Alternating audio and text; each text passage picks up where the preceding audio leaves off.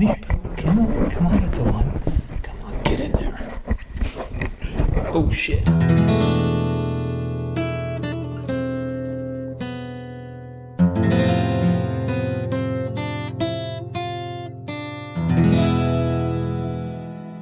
It's March 27th, 2012. This is the Idle Thumbs post-Kickstarter Progresscast, the 7th one. I'm Chris Remo. I'm Jake Rodkin. And I'm Sean Vanneman.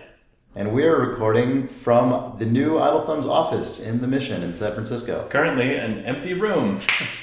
Sounds really nice. Yeah, hopefully it won't be this echoey when we really do this thing. When we put stuff in here right now, it's literally just a cube with a floor. Well, a cube without a floor wouldn't be a cube. And a ceiling. Also necessary for cubes. Yeah, we've got all those Or a things. rectangular prism. So, thank you for giving us this cube. Rectangular prism. Rectangular prism. This is probably the most tangible evidence for us actually getting money to do things for real. Yeah. Like this is one of the actual reasons we wanted to do Kickstarter in the first place, was because we wanted an actual office and recording space for Idle Thumbs that we could keep on an ongoing basis. And now we have one. We just have to put things in it now. Yeah, so this is like our excited slumber party recording where nothing's actually moved in, but we're just like, yeah, we gotta do a Progresscast in the office. It's the most reverberant, horrible space with nothing. We're just standing in a room holding a microphone, but you know. Yeah, we're planning on putting up like sound dampening panels on the walls and all kinds. We're gonna baffle this room. Yeah, Mm-hmm. it'll be baffled. We'll be baffled in it. Yeah. We're gonna baffle it. This is going to be awesome. I don't know, this is the coolest thing we've done this far. It's super weird that Idle Thumbs has a physical location now. Yeah. That has never been true. I have a mailing address. Nearly a decade of Idle Thumbs existing, this is new territory. It's pretty great, though. Physically. And we got to get that fire truck parked out back. It's going to be good. We'll post some photos somewhere, I guess in the update, of... I'm sure there will be some on our Twitter things. feeds. If you go to our Twitter feeds, you can... Or on the forums and on like our personal Facebook pages of us giving thumbs up and dancing around. Yeah. Don't go to those though. I don't really post anything on Facebook. I'll post on your Facebook. Okay. Yeah. I don't know. Well, maybe you can listen to me talk to Brendan Chung now, if we're going to stitch these Wait, real quick, you were playing Amnesia last night. Oh my God. And I was watching you play, and what was really interesting about that experience for me is that being the guy watching over your shoulder, I was just removed enough from it that none of the kind of terror of that game was really bleeding through to me. But I could tell you were just on edge. I was absorbing 100% even of with it. like people in the apartment Chris and and I were like having me standing conversations in the around. background. Sean was still, just because that game, when you're the focus of its attention, it just enraptures you entirely. And so you were still, even when you were like turning around to say things to me, I could tell you were just like constantly Round tight. just on the edge. And it's totally understandable because that's what that game does to you. But it was interesting observing it in that way because I've never really seen that before. And also, I don't know any other thing that I've ever digested where I'm like the lights were on. Yeah. People were in the house. You guys were having like a cogent conversation behind me that I was a part of. Yeah. And then I would just sort of fall out of it and get into super panic. Yeah. And then I had weird dreams last night. I had terrible nightmares that my teeth got sharp and were falling out. It was really strange. It was really bad. Yeah, and I would bite things and they would crunch. Like the like the bugs, like the weird bugs. bug noises. It was really bad. Honestly one of the most disturbing sounds in any video game. The bug noise, the bug crunching sound is the one thing that did creep through when we were having that conversation. I know, Not me playing too. Amnesia. Whenever Yeah. Sean's character would start freaking out and the little would show up, I'd sort of have to and like Well, the thing that pull out of the conversation and go, oh, bug noise. I don't know. Yeah, I'm definitely one of those people. I don't know if it's genetic or what, but I'm one of those people who has like an extreme reaction to nails on a chalkboard, but not just nails on a chalkboard, things of that particular tenor. So that also includes like people biting their fork. Biting a fork when and they pulling it out of eat. their Yeah, teeth. which I just, oh my God, it makes me go nuts.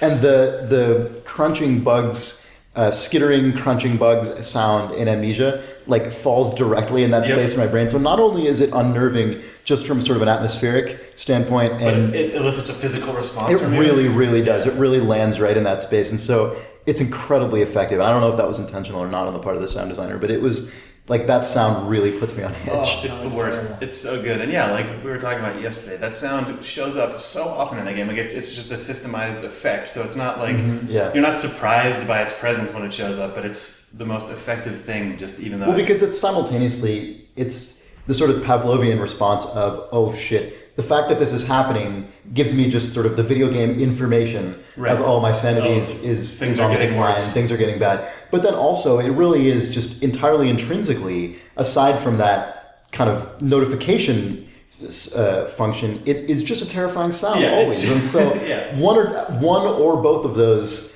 depending on the situation, is enough to be effective. The thing, it's funny that because when they introduce new sounds and new horrific things, it's amazing that like in the game you have to. There's a personal struggle to get over the fear of the new thing they've just introduced and become comfortable with it enough to explore the space and solve whatever puzzles in there. Yeah. And like I have this running app for like when I go on a run, and after I finish it, I can look down and it shows me my rate of speed. It goes, oh, this is at one point you were running a 6-minute mile, but you were averaging an 8, but at one point you were running an 11, and it's in color. And I would love to see a heat map of my speed moving through an environment relative to your sanity. Just because at the very beginning of an environment, I can't. The game is physically paralyzing. I don't move my character very far, very fast, and I stare at the floor the entire time. Well, once I've kind of got the layout, they dumped you into the water, the area with the water. Oh my god! You just it took you like 2 minutes to even start moving. You were just looking around behind you, going like, "Oh god, no." No, I still don't even know what to do. Basically, you said I have to catch the bus, and I went save, quit, done. I'm still just standing on a box in the water. Without sort of moral backup, like. And I have no. Yeah, I just started. Yeah, I was done. Are you using the Nike app for running? Yeah. So that's the one where you can choose to play like the power mix when you get near the end of your set. Yeah. So what you're saying is I could. On the sly, replace your power mix with the bug crunching sound. Oh my god! So you get getting near the end of your stretch, you expect Eye of the Tiger to come on, but instead, I would never come back. I would become like a you jogging through the hills of San Francisco in the middle of the night, like oh my god! You would die in Golden Gate Park, and a dog would find your arm. I would just be a feral man. God, that would be an incredible prank to play on someone. Jesus. Oh my gosh. Because it goes, oh man, you're coming up in your personal best, and then like it ramps up the music. Just because I've run through Golden Gate Park at night before, it would make you which is scary. You would book it. Yeah. If that bug you starts start hearing showing up. people behind you that aren't there. It's really because the tenor of your feet or something. Oh. That's like. Yeah, I would never come back. That'd be it. My worst Golden Gate night experience was just it was. Oh my god! I had a legit amnesia experience at Golden Gate Park at night. This is an incredible story. Our housemate Adam, Sean and my housemate, we did this crazy birthday ARG for him. But the first thing that I had to do was go out to Stowe Lake and tape a package underneath the table on the pagoda, which meant that I had to go to Golden Gate Park at like 5 a.m. Yeah. So the goal was that he would wake up at like 7. He would go to Stowe Lake, which is, if you've ever been to San Francisco, Golden Gate Park is. It's very similar to Central Park in that there's the largest urban park in the country. It is. It's awesome, and it's kind of the same era of park as Central Park. A lot of the same sort of designers and ideas behind building it, and lots of use of natural space. So there's just trees everywhere, dense foliage everywhere. There are parts in Golden Gate Park you probably can't get to without like a machete. And the goal was we were trying to figure out when we should put this clue taped underneath a bench in the dead center of the park, so he would be able to find it at like 7 a.m. or 8 a.m. I guess. Yeah. And the night before, Jake and I were planning it out, and he's like, I'll just get up at 4 o'clock in the morning, I'll walk out to that bench, I'll tape it underneath there, and come back. And I'm like, okay, I'll set my alarm to make sure that you're out there. Yeah, I'm not usually a person to get freaked out by doing things like walking around in the middle of the night, but inside Golden Gate Park, when it's dark, when you have to walk down the weird nature paths where there's no lights, I started to get the looking behind me and stuff. And he's an imposing dude. Like, have you never met Jake? I'm an imposing guy. You're over 6 feet tall, broad shouldered, anyway, The stupidest part of all this is the place where I got freaked out was right outside the DeYoung Museum, where there is a light. But the reason that I got freaked out is because I was walking across sort of the big open space in front of the museum, and I saw just another person walking by sort of through like a foggy street light. I was like, oh, there's another guy out here. And he kept walking like perpendicular to me. Like I was walking sort of in front of the museum, and he was walking towards it. But then he got behind a tree and just disappeared. I was like, huh, okay. okay, guess he's just stopping there. Kept walking until, sort of as you walk past a tree, the sort of just parallax, and you end up, I started seeing the guy, and he was just standing behind the tree. And then right when about 2/3 of his body was finally exposed from the tree, he just stepped behind it again. And I was like, okay, well, that's fine. Kept walking, stepped behind it again. What? And again, until he was completely behind me, and I had walked entirely past him, and he was behind this tree. And that's when I called Sean and said, wake up, get in your goddamn car, and pick me up. There was a text message where I texted you. And I said, are you cool? I was like, hey man, everything good with planning the evidence? And God, I have to just go into my archive of text messages and find it and put it up on Twitter, because it is something like, it was just like, no, I'm not cool. Legitimate hobo man stalking me. I think it wasn't even that. It was just like guys hiding behind a tree watching me as I walked through the park. And then they're like, I'm coming over. I said, do you need me to come get you? And then just one word, yes. Period. I felt like a baby too, because by the time you showed up, that was right when the sun came up. So it was like you pulled up and picked me up, and then like chirping bird and like two old ladies jogging go by, and I was like, what? It was totally scary 10 minutes ago. Leave me alone. Yeah. I did catch him right as like we turned on the lights to his bedroom, like his laundry just looked like a monster sort of thing.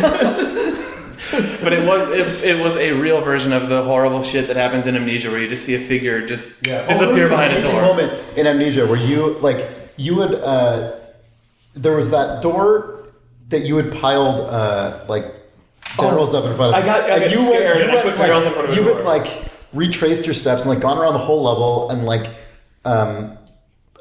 followed the wall out to the other side. And you came back to this room and you opened the door and it was really dark and just there was, a little bit of light casting shadows.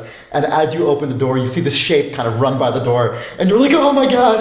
And then you went in the room and realized it was just the barrel that had fallen over. that was pushed over, that you yourself had stacked on the other side of the door. You created a lamb cat jumping out of the garbage scare for yourself? Yeah. That's good. By just stacking barrels up against the door because I'd been afraid 10 minutes before. When I saw it too, it really, I was startled when I saw it as well, because it really looked like a shape just had darted by. It was really amazing. Yeah, God, that game is amazing. It does things to you. We should talk about that more when we're not in Reverb Town, USA. Yeah. Or is that the perfect place to talk about? No, it probably sounds horrible. Oh, yeah. Just start stepping on crunchy bugs. God, that game. I'm also super excited about what Dan Pinchbeck and the Chinese Room developers do with A Machine for Pigs. Yeah, that was a weird sentence. That just sounded like a weird surrealist. I know. Yeah, no. I mean, I assume our readers know, but in case you don't, the small studio behind Dear Esther, which was originally a source mod that got remade into a standalone game that you can get on Steam. It was in the IGF. Dan Pinchbeck, the writer, and the rest of I don't know the other names of the people on the team, but he and the rest of his team have been contracted essentially by Frictional, the studio that made Amnesia, to make the next Amnesia game, which is called Amnesia: A Machine for Pigs, which is an incredible name for a horror game. Just truly incredible. I'm so happy about everything related to this, especially because Dear Esther is a game that I think was, fairly flawed as a game, but really kind of one of those games where its heart is in the right place, and atmospherically it was really strong, and I'd be really curious to see what will happen when that team, just by nature of this project, gets put into the context of a more systemic game. Because name of the game has Amnesia in it. It's going to be presumably not massively dissimilar in terms of gameplay, but I expect all of the sort of atmospherics and the dynamics of the thing to be really informed by the aesthetic that those guys had at Dear Esther. And I think that's just great. I think it's an awesome, it's a really interesting move. I wonder how they arrived at it, but I can't wait to see what. I hope that it was just the Amnesia guys played Dear Esther and fell in the water and said, okay, these guys should work on an Amnesia game. Hopefully it's what happened when Brendan ended up making 30 Flights of Loving, where it's just, what if this weird thing happened? Oh, I guess that these people want to do this. Yep. Yeah. That's gonna be good. Speaking of that, actually, SEG. We have an interview that, not even so much an interview, but a conversation between Sean and Brendan that Sean recorded when he was down in LA a week or so ago. So we will just go right into that right now. Cool. Bye, guys. Thanks, guys. Bye. Thank you so much. We'll have updates on the office and what we do to it. Probably be taking photos as we get this thing painted and furnished and everything over the next couple weeks. Sweet.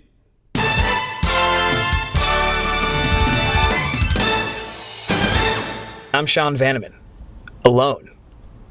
But I'm actually with Brendan Chung down in LA, and I came down here to do some personal business, and here I am with you. We recorded a Progresscast up on the roof of the barbecue, and it didn't work out, so here we are doing a good one. Yes, I can't wait to do this one. It is monsoon season here in LA, and we're in my car. But first off, thank you so much for agreeing to do a crazy thing with us. We really like the game a lot. Shouldn't be too long before people get it in their hands. Yeah, I can't wait to put it in people's hands and see what they think of it. Do you spend much time thinking about that? Obviously the playability of your games, but when you think about your very specific creative style, do you actually worry about that ever? Or do you just... Are you always... It must be really interesting to see how people digest that stuff, right? Yeah. Like for me, I think it's more interesting to make stuff that I know will probably appeal to a very small amount of people. But it's fun because no one else is really making stuff for those people, so I get to make that stuff. So it's fun. Definitely. It's like this crazy renaissance time of things like that, though. It's like... It feels like... At least when I first played Flotilla, and mechanically the game was so sound, and it really spoke... I was trying to talk to Chris the other day about things I really like about that game, and it occurred to me just the sort of infinite problem solving of 3D space that game allows you, just sort of angles and how am I going to get to this one point on the map while this other thing is moving at a certain speed, is actually the strategy point I like of that game. And when it just smacked me in the face with rogue penguins with eye patches, that like nobody is doing that stuff. And did you when you first layered that stuff in, was that just more to entertain yourself? Because I generally do that. I don't know, Yeah.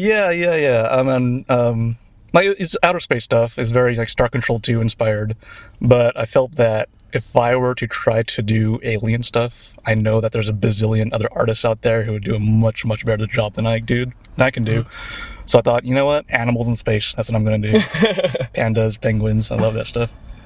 And that, I guess we were talking earlier about just sort of figuring out what your personal limitations are and saying that's just what this is going to be about. Mm-hmm. Is that, I guess that's part of it then. I mean, to some extent, where, you know, well, this is what I can do, so I'm just going to do this and make it mine.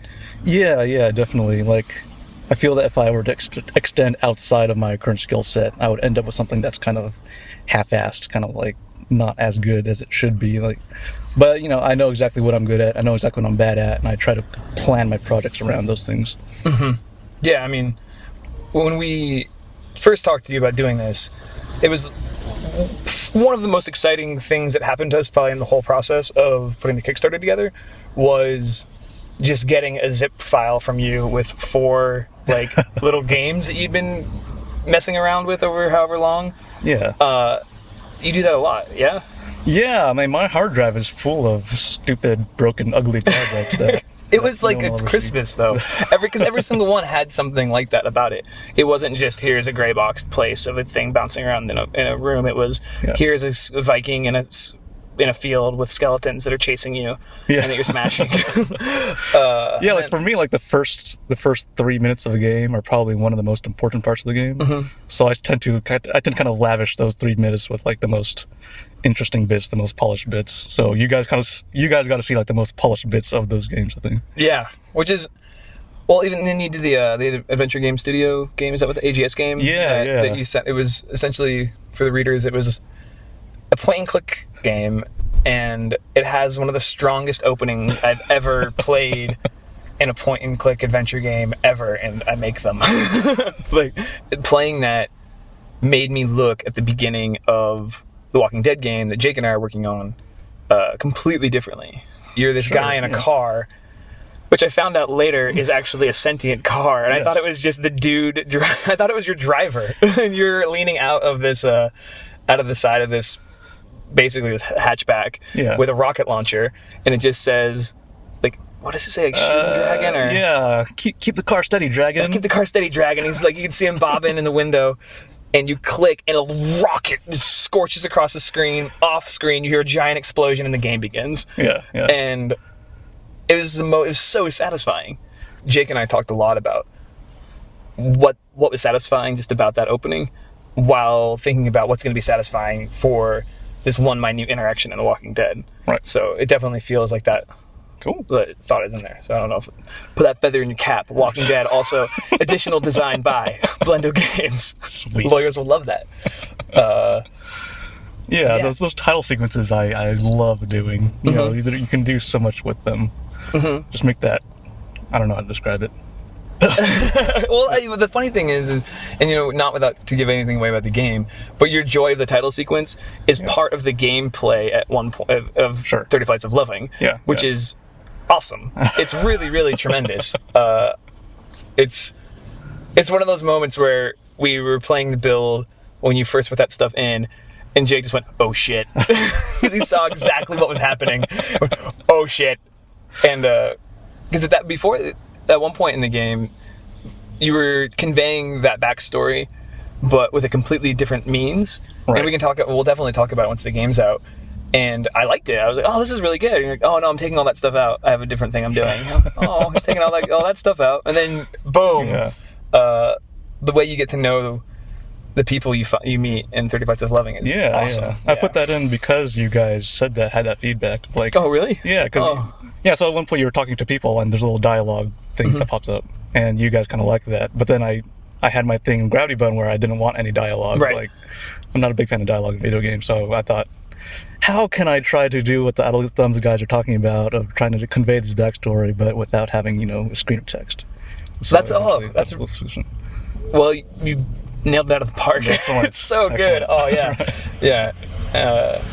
And it's good. I mean, I'm glad that's where you went, and I'm glad you stayed true to what Gravity Bone was about, for sure. Yeah, I mean, it definitely. And again, the conceit of this game is so different than Gravity Bone, but I think people. Also, if you haven't played Gravity Bone and you're listening to this, go play Gravity Bone, for Christ's sake. Like, right now, just stop listening to this and just go over to Blendo Games and download Gravity Bone and play the crap out of it, because it's really, really fun. And it'll get you jazzed for having backed this Kickstarter, because you have a treat coming towards you. Well, yeah, I mean, it has been super cool just to see your process, and to be... Even just, we really try to not give too many notes, because we just wanted to see you make stuff, and it was really, really thrilling. It was really, really... This entire process has been so much... It's been a lot of hard work, and, a lot of meetings, and the three of us just sort of, figuring out how the heck we're going to pull this off. But whenever a build would come through, I was like, we're not doing anything, we're playing this. And it was really fun, so thank you. No, yeah, it was awesome working with you guys, and Chris Remo's awesome music was, perfect for the game. It was really beautiful. Well, and again, it's funny, I said this over coffee, but Chris writes music that if I had any talent whatsoever, and this is a compliment I paid to him directly, I think, at least I hope. Chris, if you're listening to this, listen to this. If I could write music, I would just want to write the style of things that he is capable of writing.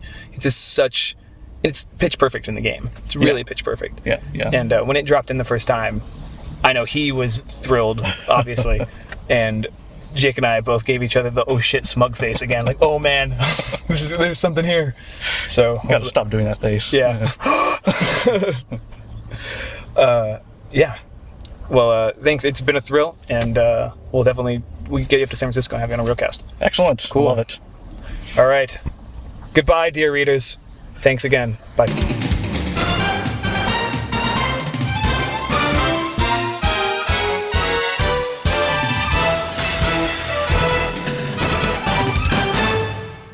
What are you doing? It's not getting on there because you keep...